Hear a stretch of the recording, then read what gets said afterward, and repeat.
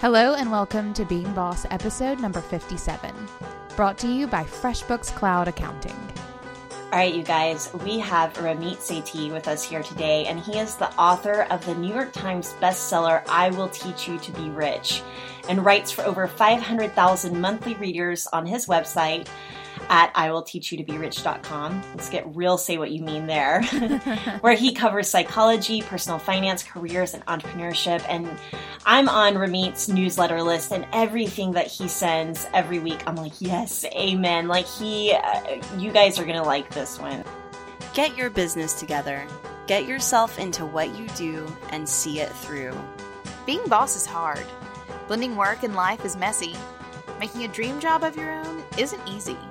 But getting paid for it, becoming known for it, and finding purpose in it is so doable if you do the work. Being Boss is a podcast for creative entrepreneurs, brought to you by Emily Thompson and Kathleen Shannon. Check out our archives at lovebeingboss.com.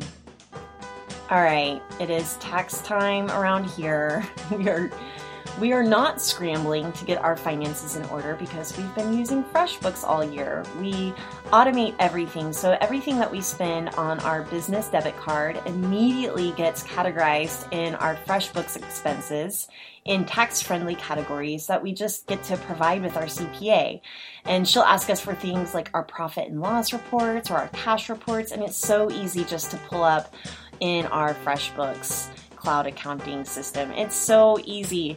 FreshBooks is the easy-to-use invoicing software designed to help creative entrepreneurs get organized, save time invoicing, and get paid faster, and also track and organize those expenses so that you're not scrambling at the end of the year. So try FreshBooks for free for 30 days. Go to freshbooks.com/beingboss and enter Being Boss in the How Did You Hear About Us section when you sign up. And I have to tell you, 30% of you are actually using and buying FreshBooks because it works and it's awesome.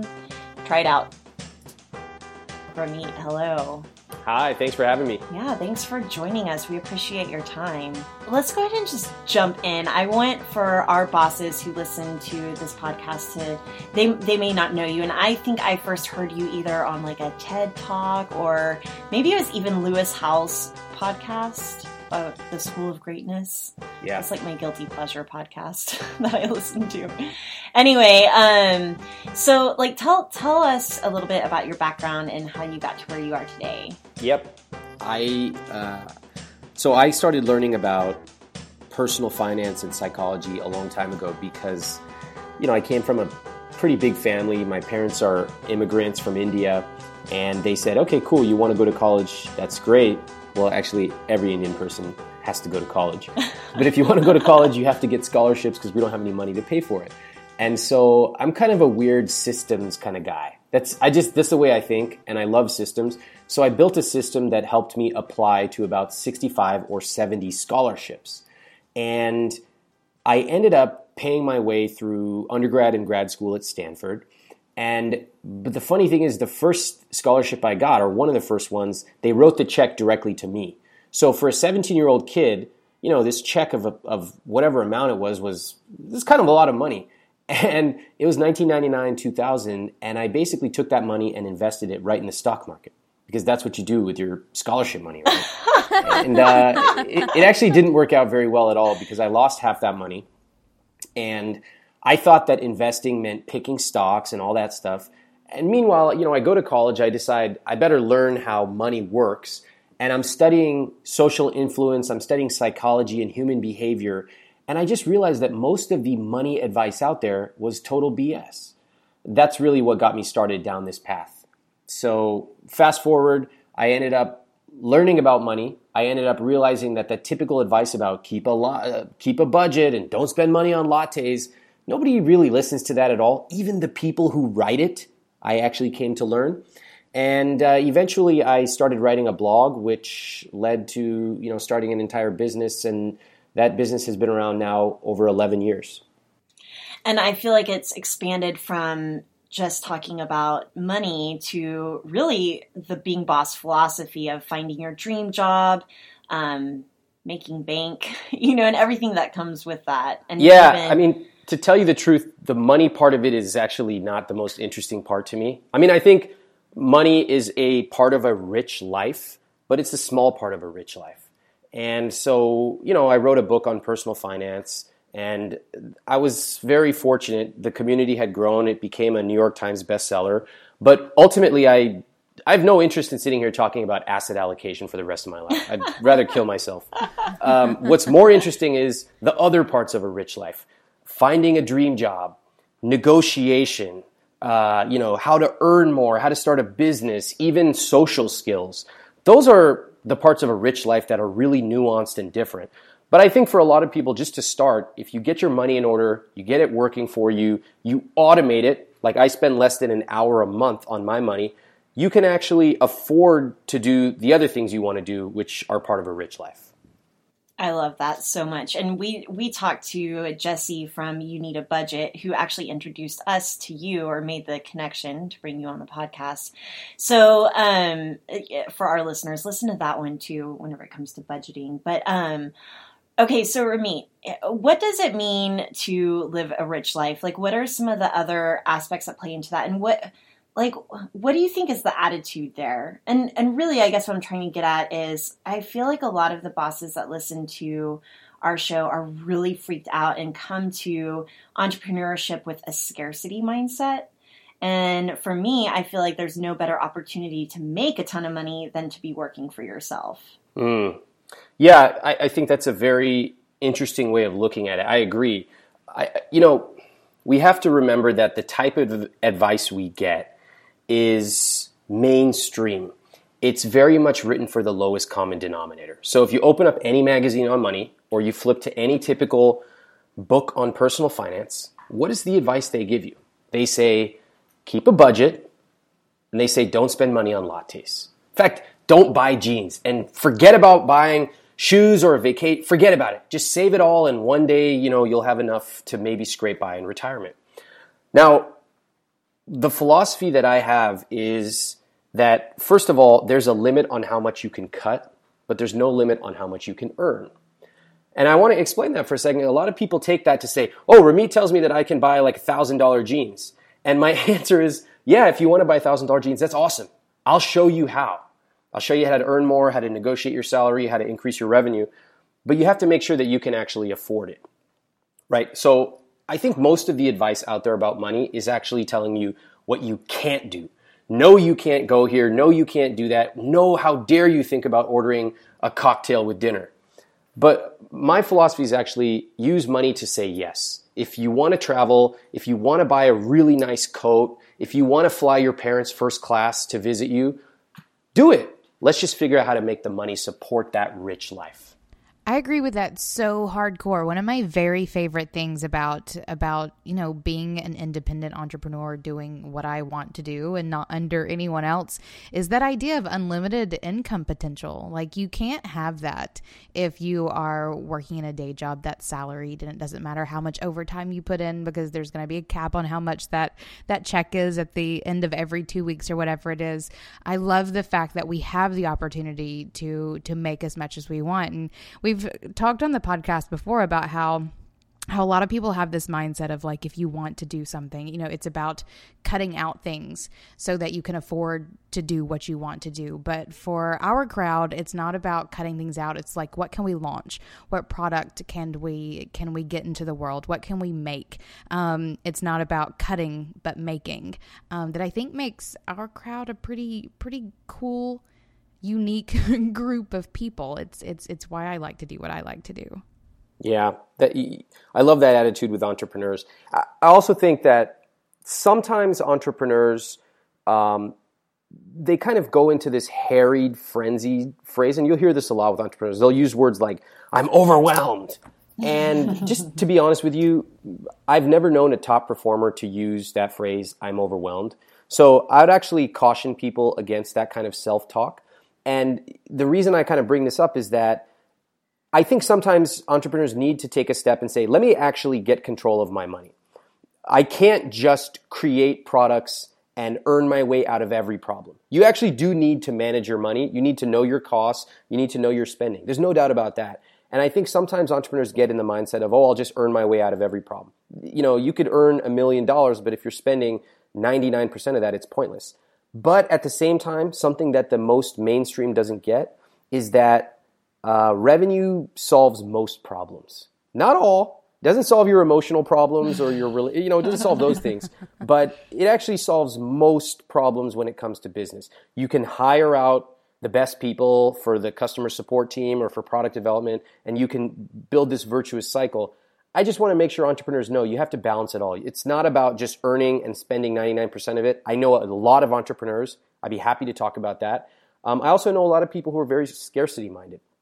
And they're like, oh, let me cut back on all these things. And the truth is we are cognitive misers. We have limited attention, limited willpower. And so if you're spending that limited willpower focusing on saving $3 a day on your latte, who cares? In the grand scheme of things, that doesn't add up to anything. If you want your latte, great, get it, feel joyful and caffeinated in the morning, but you got to make sure you're managing the rest of your spending and your earning. Okay, I've been wanting to talk to someone about passive income, and I feel like you're the guy to talk to about this. So I find that a lot of aspiring creatives feel almost entitled to passive income, or at least this is a conversation that's happening in our sphere, like passive income, like that they can just make an ebook and that's enough. So I've been wanting to talk to someone about why passive income isn't so passive. Yeah. And I feel like you're the man. Okay, well, I've been earning passive income for probably 7 or 8 years. And how passive has it been? Or when did it become passive? Well, okay, that's a weird question. I mean, because what does that really mean? So I'll give you an example. The first time I ever sold something, I had been writing my blog for about 3 years. I had been writing it 3 to 4 times a week, really in-depth stuff. I had never charged a cent for anything. I didn't even have ads on my site. So it wasn't a business. I was losing money. But I didn't want people to think that I was just in it to make a quick buck. Anyway, finally one day I decided to create an ebook. And this was in 2006. And I have to tell you the truth, I was actually petrified of selling anything because I had a scarcity mentality. I thought that selling was bad and that people would leave and call me a sellout.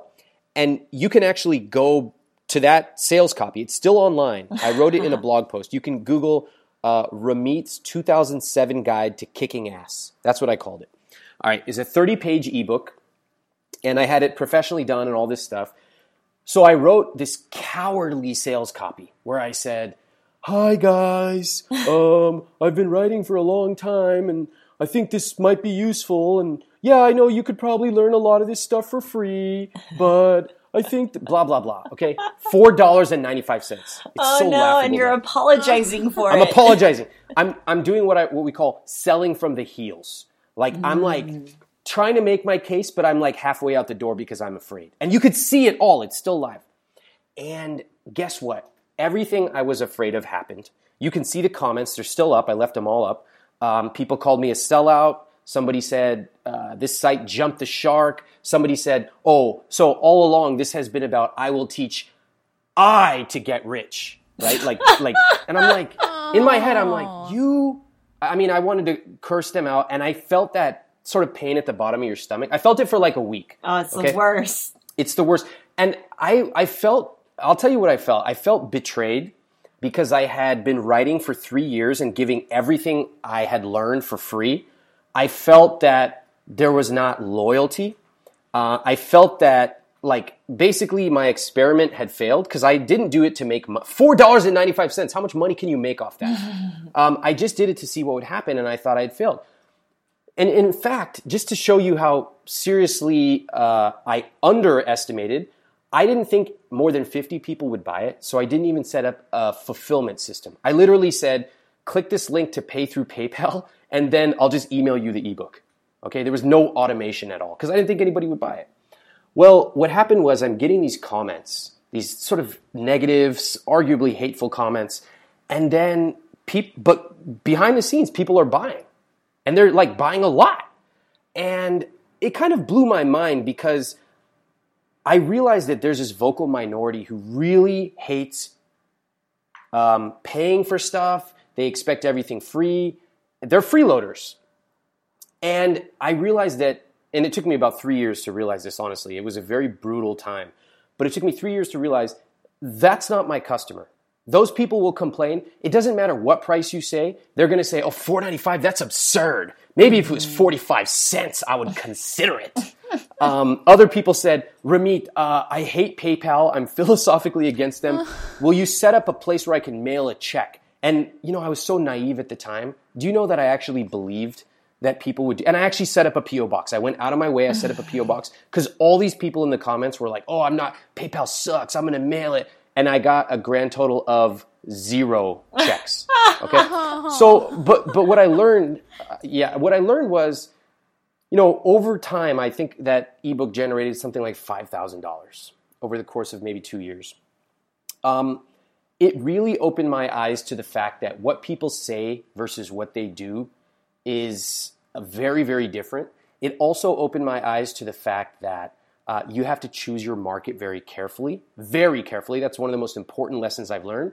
And I will tell you that since then, I have created products that have sold, I laugh at the $5 price. I've now created products that sell at $2,000 completely passively. I've created products that sell at $25,000 and at every range in between $5 and $25,000. So going up that value chain has been very illuminating. I'd be happy to talk about any of it. But the main message I would say for people is, if you're getting this kind of feedback, you want to really listen carefully. First of all, it's okay to feel bad. I felt horrible. And I felt bad for about 3 years, to tell you the truth, regarding sales.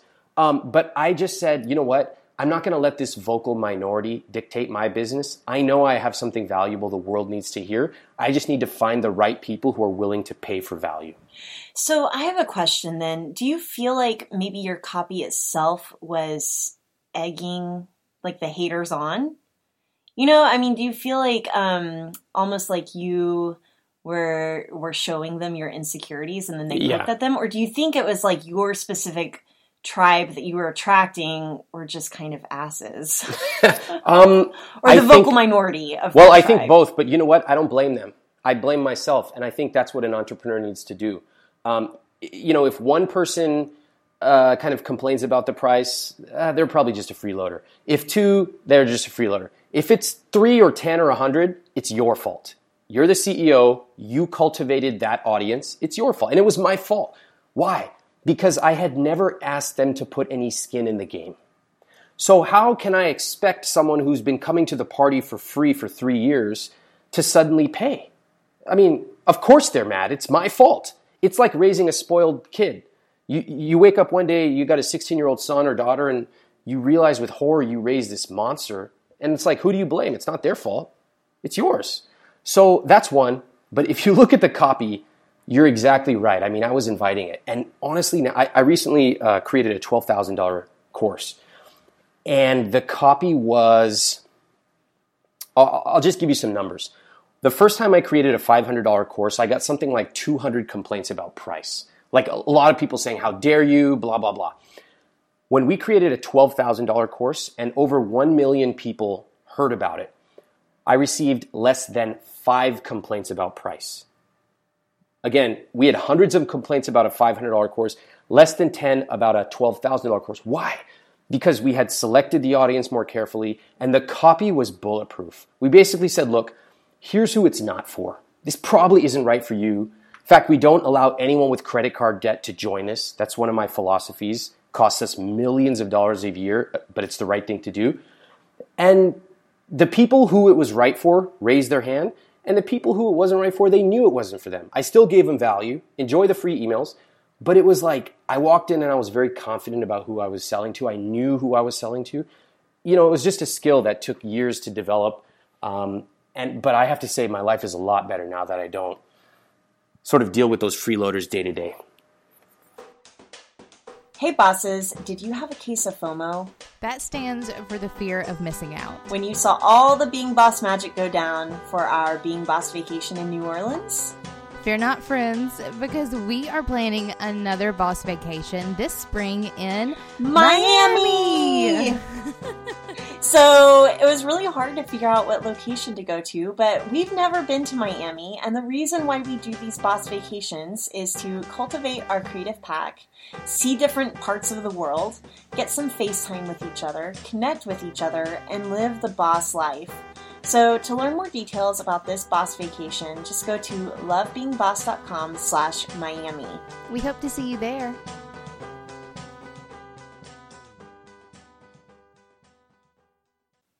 So I want to talk about developing, there are two things I want to talk about, but first I want to talk about developing the skills that it takes to go from being apologetic about a $5 product to confidently selling a $12,000 or $25,000 product. Like, what goes into that? Can you tell us a little bit about your own like personal transformation there? Like, did that take like a ton of therapy time? What? You know what? Or business coaching? Like, wait, how do you do that? Well, it took a lot of work. I think it's important. I used to look at people who would sell these very high value products, and I would say like, oh wow, they're just more confident than I am. And I think that's a really destructive mindset to have, because you're basically saying they were born with something I don't have and I can never have. And I learned along the way that what I should have said was, wow, they have skills that I don't have yet. So they know how to write copy. They know how to select their audience. They know how to price a product and deliver an amazing experience. That would have been way better than what I said, which was, oh, they're just better than me. And so the reason I want to be here today is to share some of the things I learned. And for entrepreneurs, I would just start using the word yet. They have skills I don't have yet. Here's another thing I learned. You don't go from $4.95 to $25,000. It's impossible. In fact, we have a course where we teach people how to create a business and go from zero to launch. That's the name of the course. And a lot of people come in and the first thing they want to do is create a $2,000 product. And I tell them, no, absolutely not. Why? Because the sophistication you need to create a $2,000 product is so high that there's no way to jump from zero to a $2,000 product. It took us years to do that. So the $4.95 thing, I learned things like copy, I learned about fulfillment, etc. There's a different price. At $50, you're going to create a different type of product. At $100, then we created at $500. We learned at $1,000. We messed up. We did it again. $2,000. Like, each of these price points has different product features and expectations. For example, if you're selling a $5,000 product, people are going to expect some kind of personal interaction, whether it's a phone call or a webinar, etc. There's also a taxonomy of pricing. So people kind of understand that an ebook plus videos might cost like $97, but at $4.97, they're expecting more than an ebook. And so there's this well understood taxonomy of pricing. If you Google $4.95 to $12,000 Ramit. If you Google that, there's a video we've put out there which shows how we went from $4.95 to $12,000. There's a lot of subtlety. So my suggestion is basically step by step. Don't try to be 40 before you're 40. Just try to start where you are and start I start at a low price point and then understand the ramifications as you move up the value chain. I love that. And we'll be sure to include links to some of the things that you're referencing in our show notes at lovebeingboss.com. Okay, so I have a more personal question because I'm seeing how much work you're putting out. I see that it's really top notch, and I do believe that you're really confident in what you're delivering. So you obviously work hard. I know that you have a team, but how are you balancing, like you said earlier, it's a balancing act whenever it comes to finances, but it's also a balancing act whenever it comes to, your family and your day job and having a side hustle, like a lot of our listeners do. So do you have any insights on like having a life while you're working to be the absolute best? Like, is it possible to have both?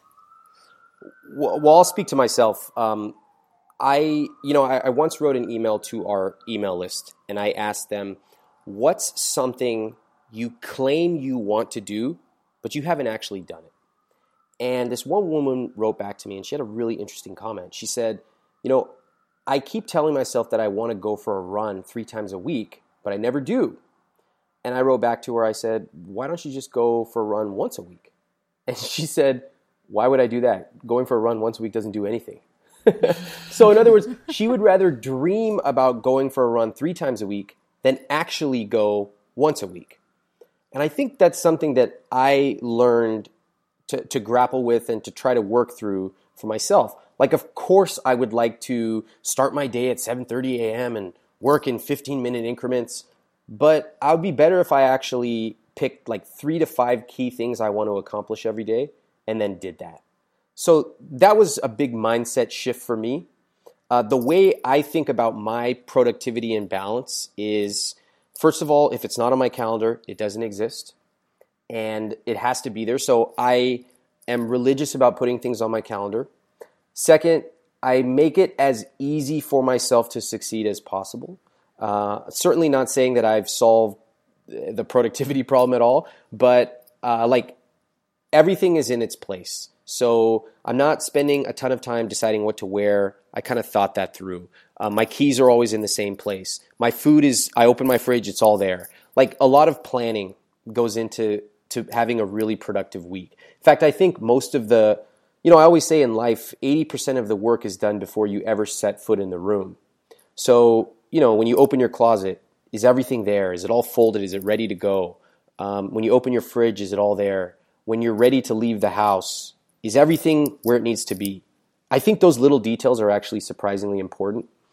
And the third thing is balance. I just can't wait for my husband to listen to this episode because he's going to see Kathleen. You need to put your shit in its place. I don't mean to be, marital dispute guy. I hope I'm not causing problems here. No, it's good. It's good. All right. Yeah, I mean, and also like sleep and like for me, I really I work from home a lot, and so I want to be around people. So I make it a point to make sure that I am out with friends, family, etc. Otherwise, I kind of go crazy. I think knowing that, I don't feel guilty about stepping outside and doing social stuff or just vegging, watching Netflix, or hanging out with my nieces and nephews, whatever it may be. I need that. I think we all need some kind of rejuvenation, and we all know what it is for us. I really love what you're saying about having everything in its place. So we talk about things like, balance and focus and all of those things like in a grander, more like abstract scale almost. But I think that bringing light to those like really finite little pieces of your life is such like a key shift for a lot of people. Like, making sure your desk is is organized and making sure your socks are put together in their drawer so you don't spend half the morning looking for like mix match socks. I think those little pieces, we don't bring it up enough, but I think it's huge. A lot of people in our feeds lately these days are talking about the life-changing magic of tidying up, which I know Kathleen and I have both done, and just sort of reminded me of that. So if you haven't checked out that book, listeners, or Ramit, I think that's a really good place to start in terms of getting those little life pieces put together so that you can actually be productive. Yeah. That's an amazing book. I also get inspired by hotels. So if you go to a really nice hotel or even a bathroom at a really nice hotel or bar, you'll notice that they've really been thoughtful about what goes where. So for example, I stayed at a hotel where I didn't know where the hairdryer was, but I just opened the cabinet where I thought it would be, and there it was. Perfectly ready to go. And I just smiled. I said, wow, somebody really thought this through. And I want my life to be like that. Almost like if you think about a chef at a great kitchen, they don't have to move. Everything is exactly where it needs to go. And I wanted to create I don't really do New Year's resolutions, I do themes. And one year my theme was to surround myself with beauty. And beauty meant everything from, learning about art a little bit more, having a beautiful apartment, redecorating it, kind of just learning what goes into making things beautiful. Because I kind of was raised to be like, if you came to visit me in college, there'd just be like a poster on the wall, Yeah. And I wanted to learn what it's like to be an adult. So I spent the year learning. I read all these magazines and stuff. And one of the things that I did, I thought I was pretty efficient. but I hired a professional organizer, a personal organizer, to come in and just take a look at my workflow. And basically, this guy, really nice guy, very non-judgmental. And he came in and he was like, okay, tell me about your day. And I'm like walking around my apartment and I feel embarrassed because there's these piles of papers, right? And like I'm a piler. I just pile these papers up. Like I'll get to it later. And he goes, okay, he's like got his clipboard out. He's like, how long have those piles been there? And I'm like, oh God, I want to die right now. Because they'd been there for like literally 3.5 to 4 years. I'm like, oh, I got to get to those things, you know? And like I live in a Manhattan apartment. It's not like I got a huge garage or something. So I go, they've been there a little while. He goes, over a year? I go, yeah. So like that's putting it charitably. And he goes, okay, well, we're going to learn what to do with these piles so you're not going to have them anymore. And he taught me how to be more efficient. He taught me how to process things. He taught me how to get over some of the mental blocks I had. And the thing I learned from that was, number one, stop being so judgmental of yourself. I was very critical about my inability to handle piles. And I think instead of turning it into this emotional battle with yourself, this guy just came in and said, okay, I've seen this a million times. Matter of fact, here's what we're going to do. And it became less emotional and more just functional. And the second thing is learn from the best. No matter how good you are, there's always somebody you can learn from, whether it's getting their book, hiring them for 2 hours of consulting, whatever. Anyone can learn from the best. Every professional athlete has a coach. I believe that everyone should be learning from at least one amazing person. Don't try to do it all yourself. Amen. So what's your theme for this year? Do you have one?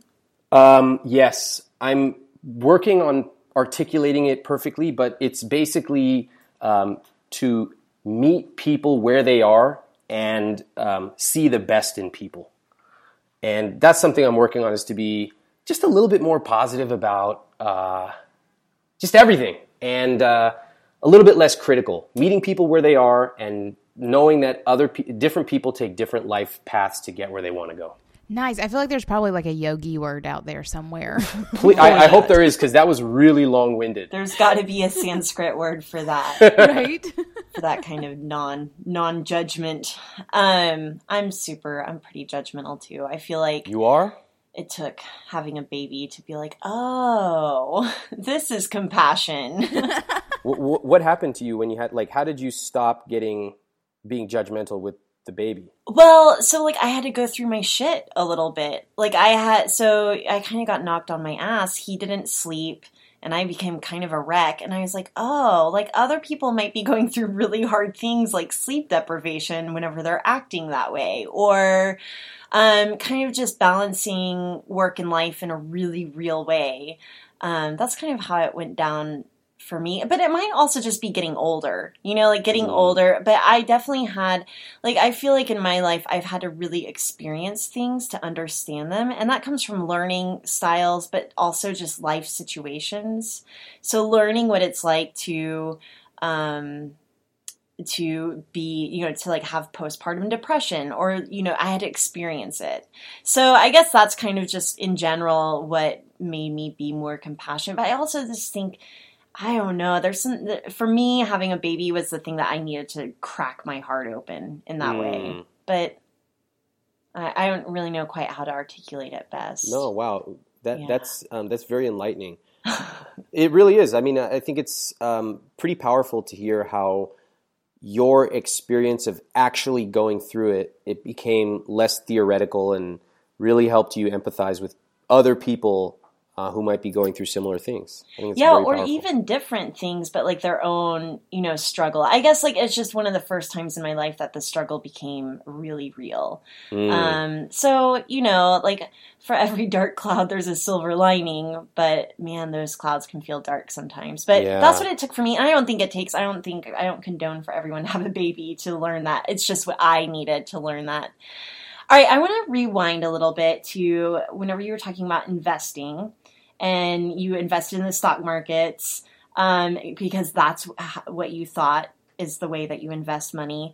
What are you investing in these days? Money, time, energy? What does investment look like for you today? Oh, love that question. Love it.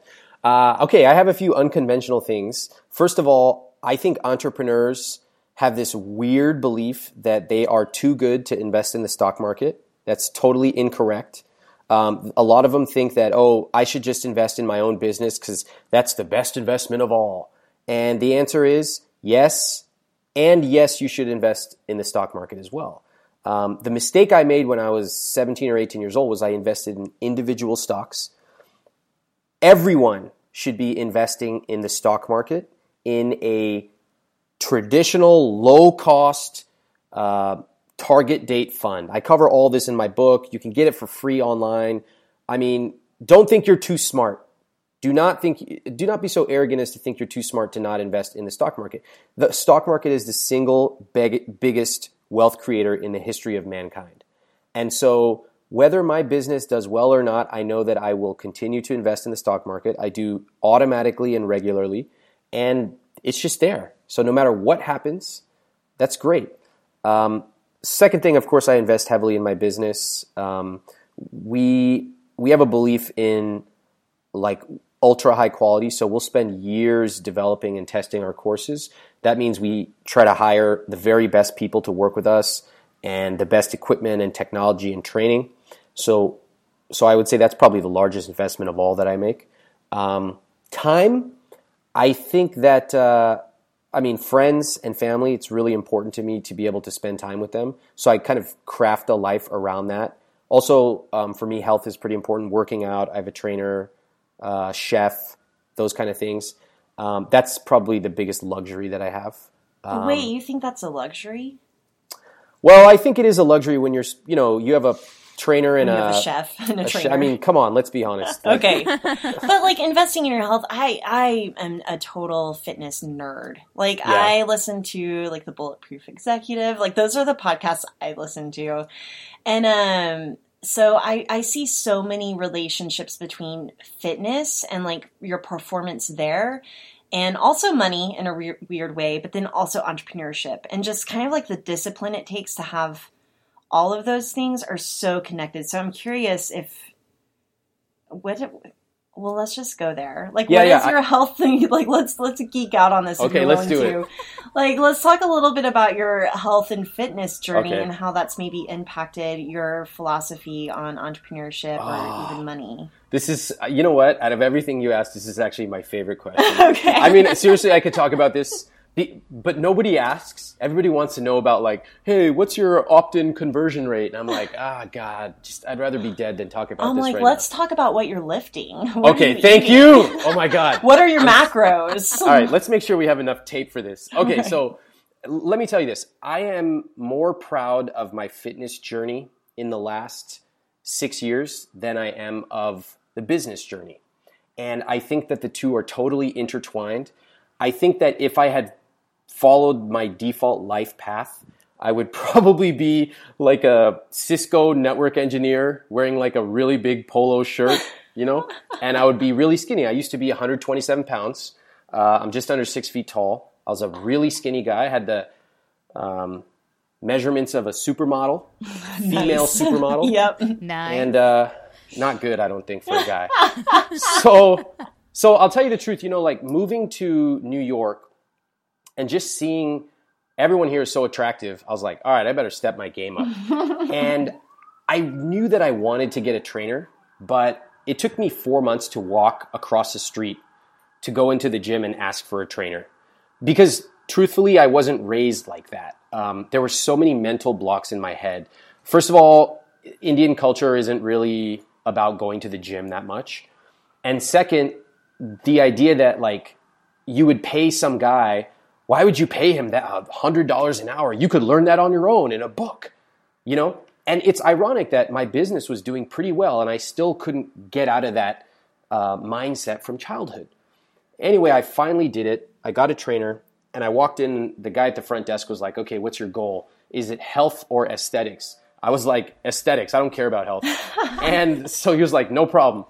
And I started doing it, and since then, I've been with the trainer for probably over 4 years. I've never missed more than 2 sessions in those 4 years total, and doing I mean, training with him and learning more about macros and all kinds of stuff has been absolutely transformational, not just from a physical perspective, but also mental and even business. There's so many connections I see every week between what we do in the gym and what we do in business. I was even periscoping earlier today talking about what to do whenever you're kind of feeling like lazy bones. And I was like, whenever I'm working out, well, one, it's on my calendar. And so it's the most important meeting of my day. It's my workout, honestly. And even if I don't want to go, it's on my calendar. I've made a commitment. I'm just putting on my shoes and going. So same thing with work. Like, I don't always want to work, but it's on my calendar. It's on my to-do list. And I just open up the document, whether I'm writing, whether I'm designing. I just open up the file, and that's kind of the equivalent of lacing up your shoes, right? Emily here, coming at you to talk about managing your schedule. One of the hardest things about being boss is how many people can be vying for your attention. From clients and customers to online buddies, real-life friends and family, and more, scheduling time to focus on your work or yourself gets more and more important the more boss you get. Our friends at Acuity Scheduling are here to help you take back your calendar, giving you the functionality you need to easily block out times for focus and leaving time open for checking in with clients and friends with an easy-to-use interface that matches your actual schedule, with available appointment times making it impossible for your schedule to get hijacked by another meeting. Schedule clients without sacrificing your soul. Sign up for your free 60-day trial of Scheduling Sanity at acuityscheduling.com/beingboss. Now, let's get back at it.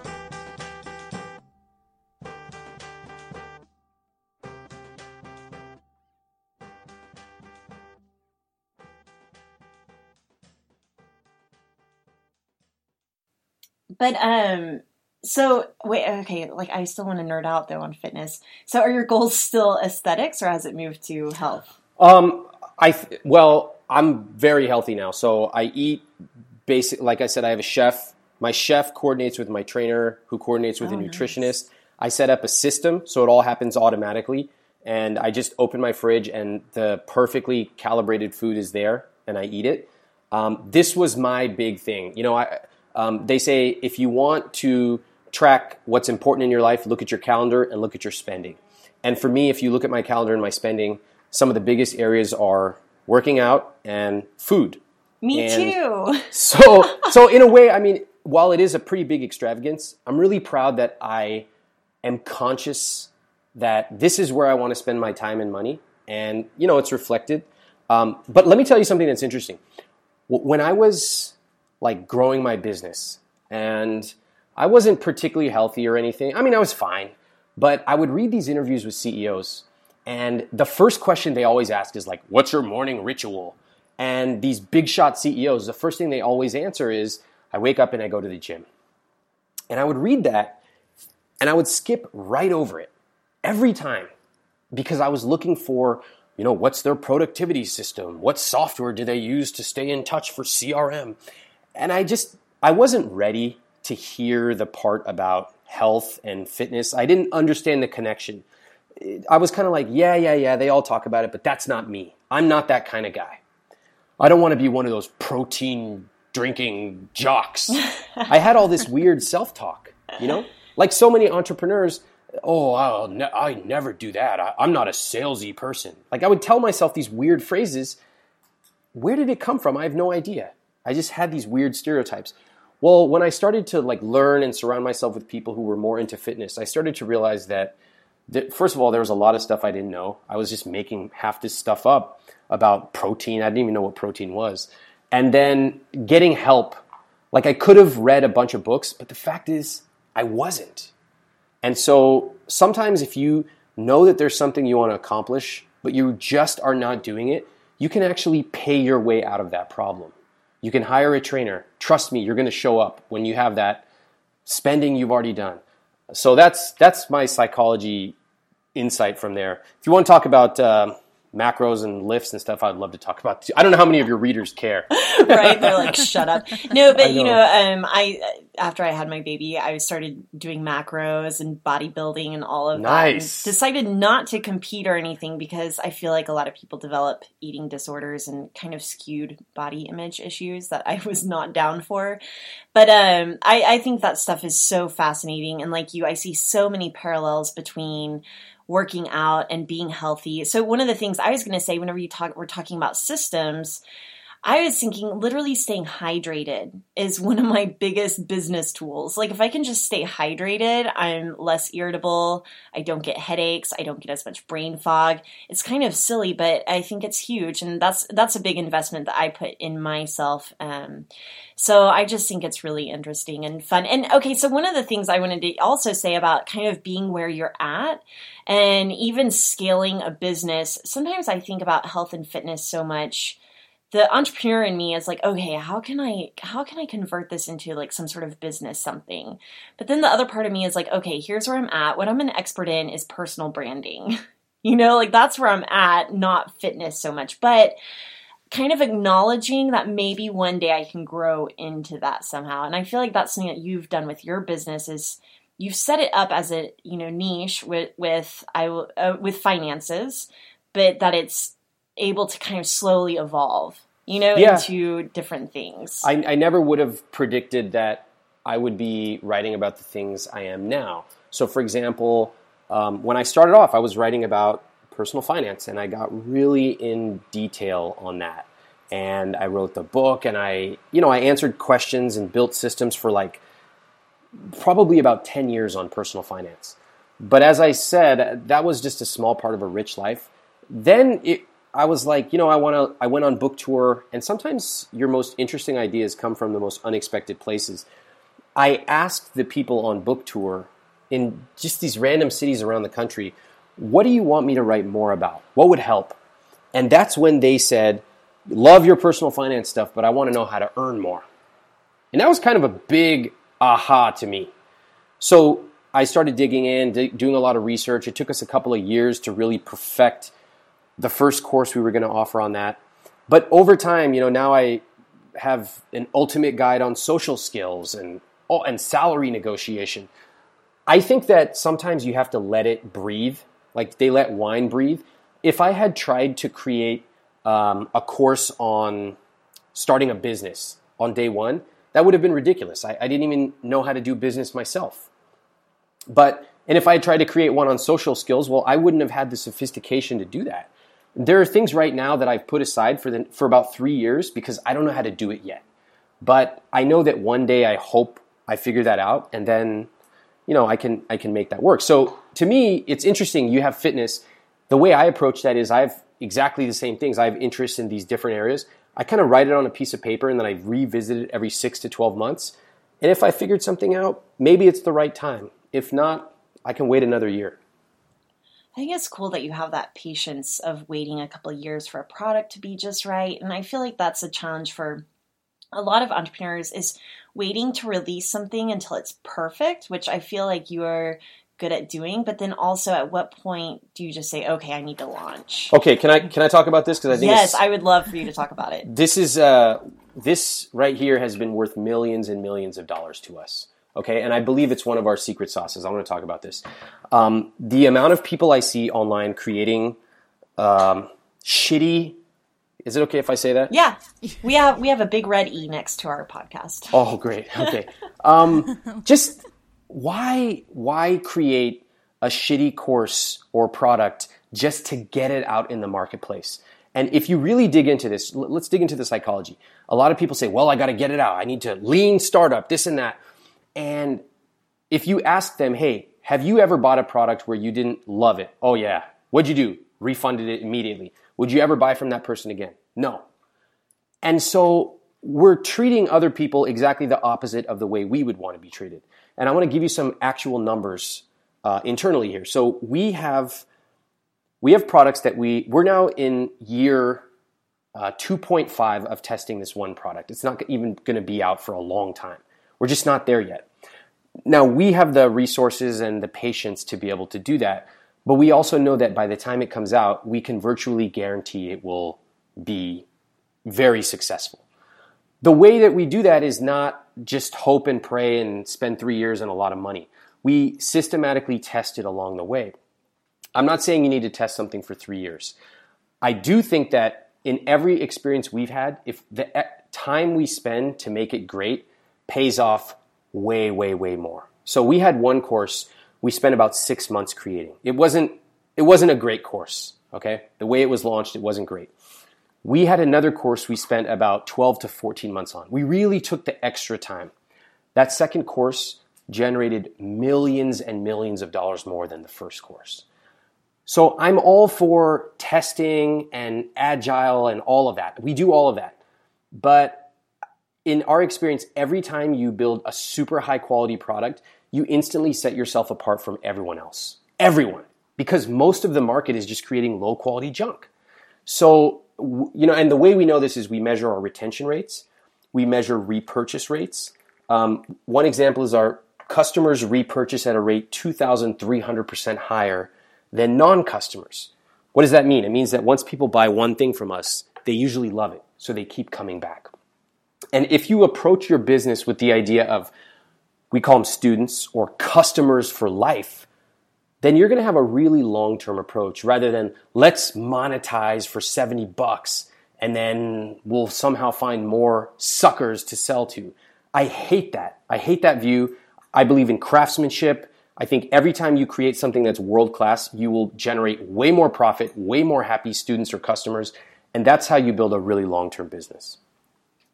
That's really inspiring. And I think that my problem, and maybe a lot of the entrepreneurs listening, is just this sense of urgency. Like if I don't get it out now, I could die. Or maybe what if podcasts aren't relevant in 2 years? So for example, like Emily and I are working on a product right now, teaching other people how to podcast with a couple of our buddies who also have a podcast. And it's like, what if we don't get it out now? Like someone will beat us to it. And there's just that sense of urgency there. But I'm inspired now to be a little more patient. But and let's spend a second on that. If you're building something that could potentially expire in 2 years, what are you doing? Oh, good point. Why are you wasting your time on something that's so temporal that in 2 years it's pointless? Let me give you an example. We created a product recently, and our designers came back with like 3 to 5 logo options. And I looked at them and I said, look, guys, this product will be around 15 to 20 years from now. Do you think these logos stand the test of time?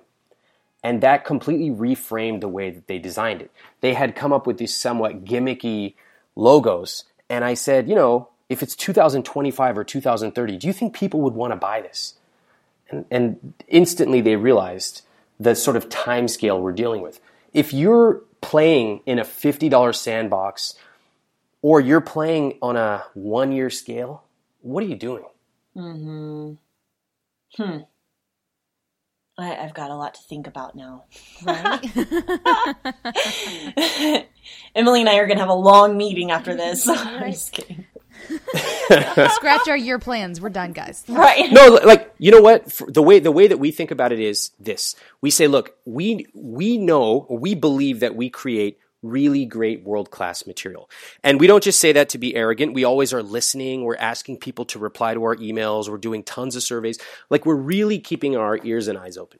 So assuming that we are creating great stuff, we believe that it's just a matter of time before somebody comes and buys from us. Now, it could take them a week. It could take them 5 years. We see both in our data. We see both of those. But it's just a matter of time. That means all we need to do is continue creating amazing material and occasionally give them the option to join. Totally different than, hurry up, I'm overwhelmed, we need to do this launch, otherwise the podcast market's going to go away. Like that whole mindset of being overwhelmed and rushed and frenzied and harried, it's like you're doing what everyone else is doing. Yeah. And I would rather play, like, you know what I heard? I heard a great quote. You never hear anyone in a Mercedes commercial screaming. Never. And so ask yourself, what kind of business are you building? Mercedes. Bingo. So if you're truly building a Mercedes, I'm not saying there's anything wrong with like Kia. Kia is a great business, okay? McDonald's, amazing business. There's nothing wrong with that. But you can't claim you're building a Mercedes business and then offer a 50% discount. You can't. It makes no sense. You can't claim you're building a Mercedes business and then roll out an ebook or a course that's half-assed or it's not the best in the world. So if you're building a McDonald's business, that's awesome. You can roll those things out and you just sell them at volume, which means you need to have really clear acquisition strategies.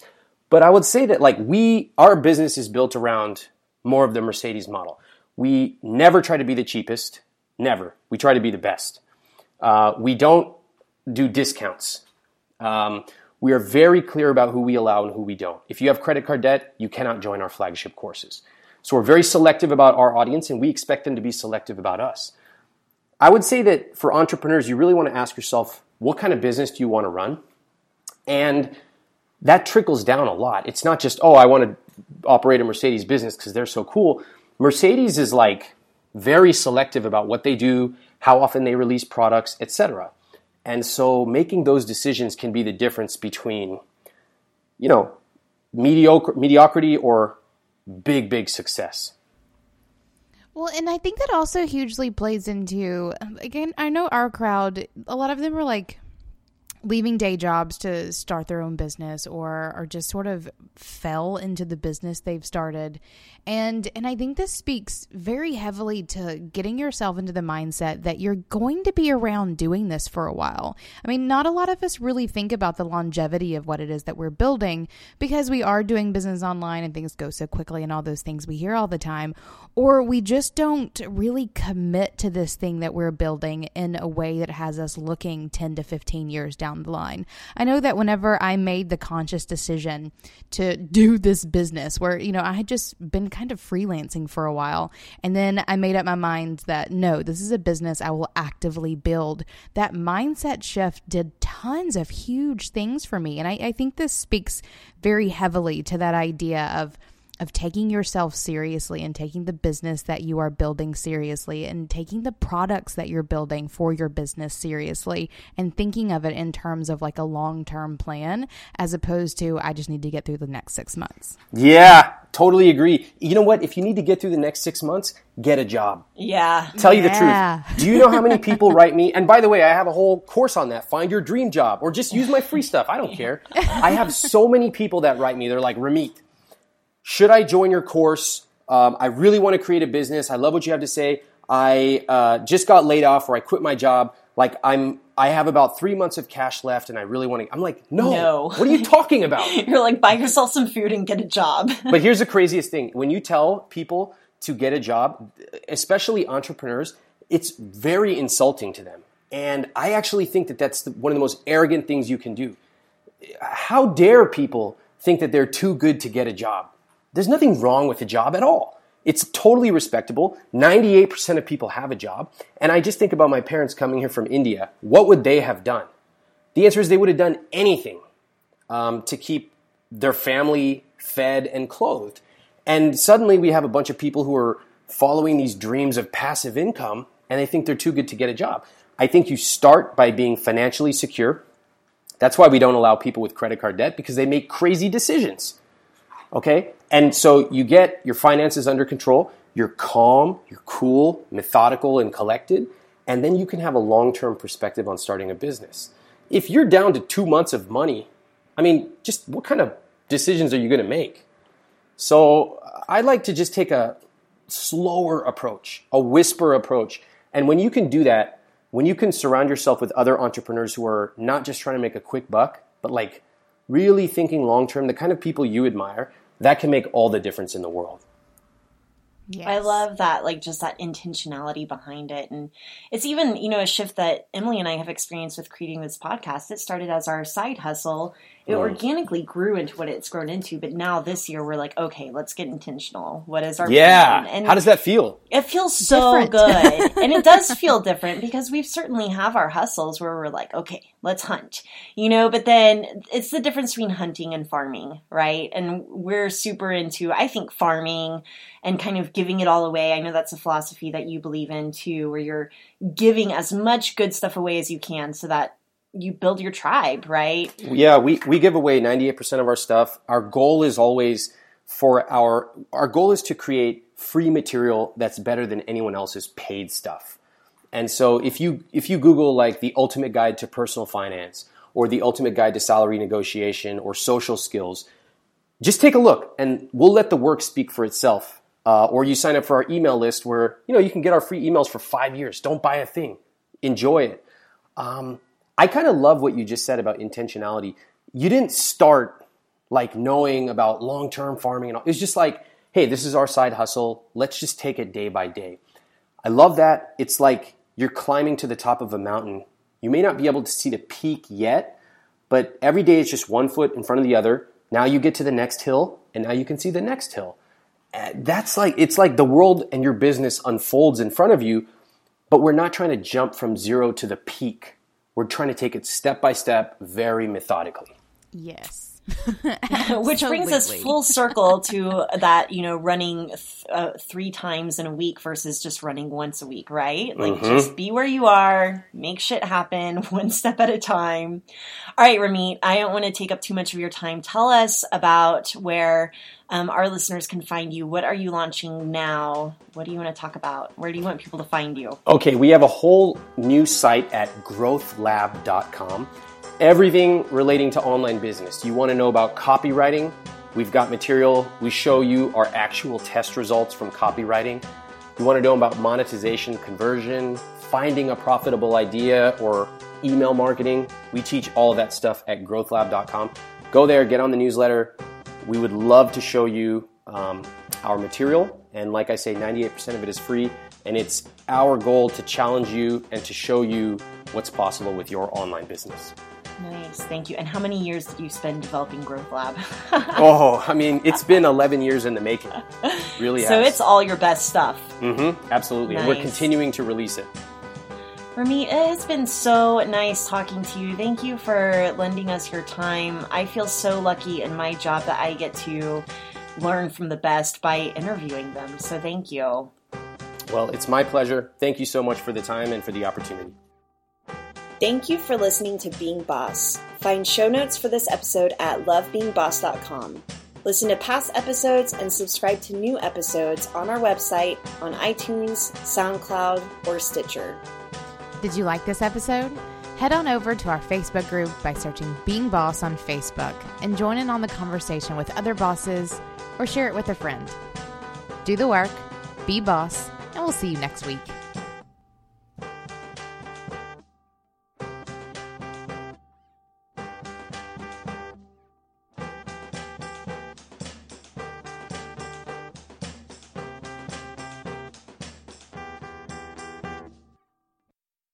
I want to tell you guys that there are 30% of you out there actually using FreshBooks. Our conversion rate is so high. Our listeners are actually using and loving and buying FreshBooks. So the proof is in the pudding, y'all. Try it out.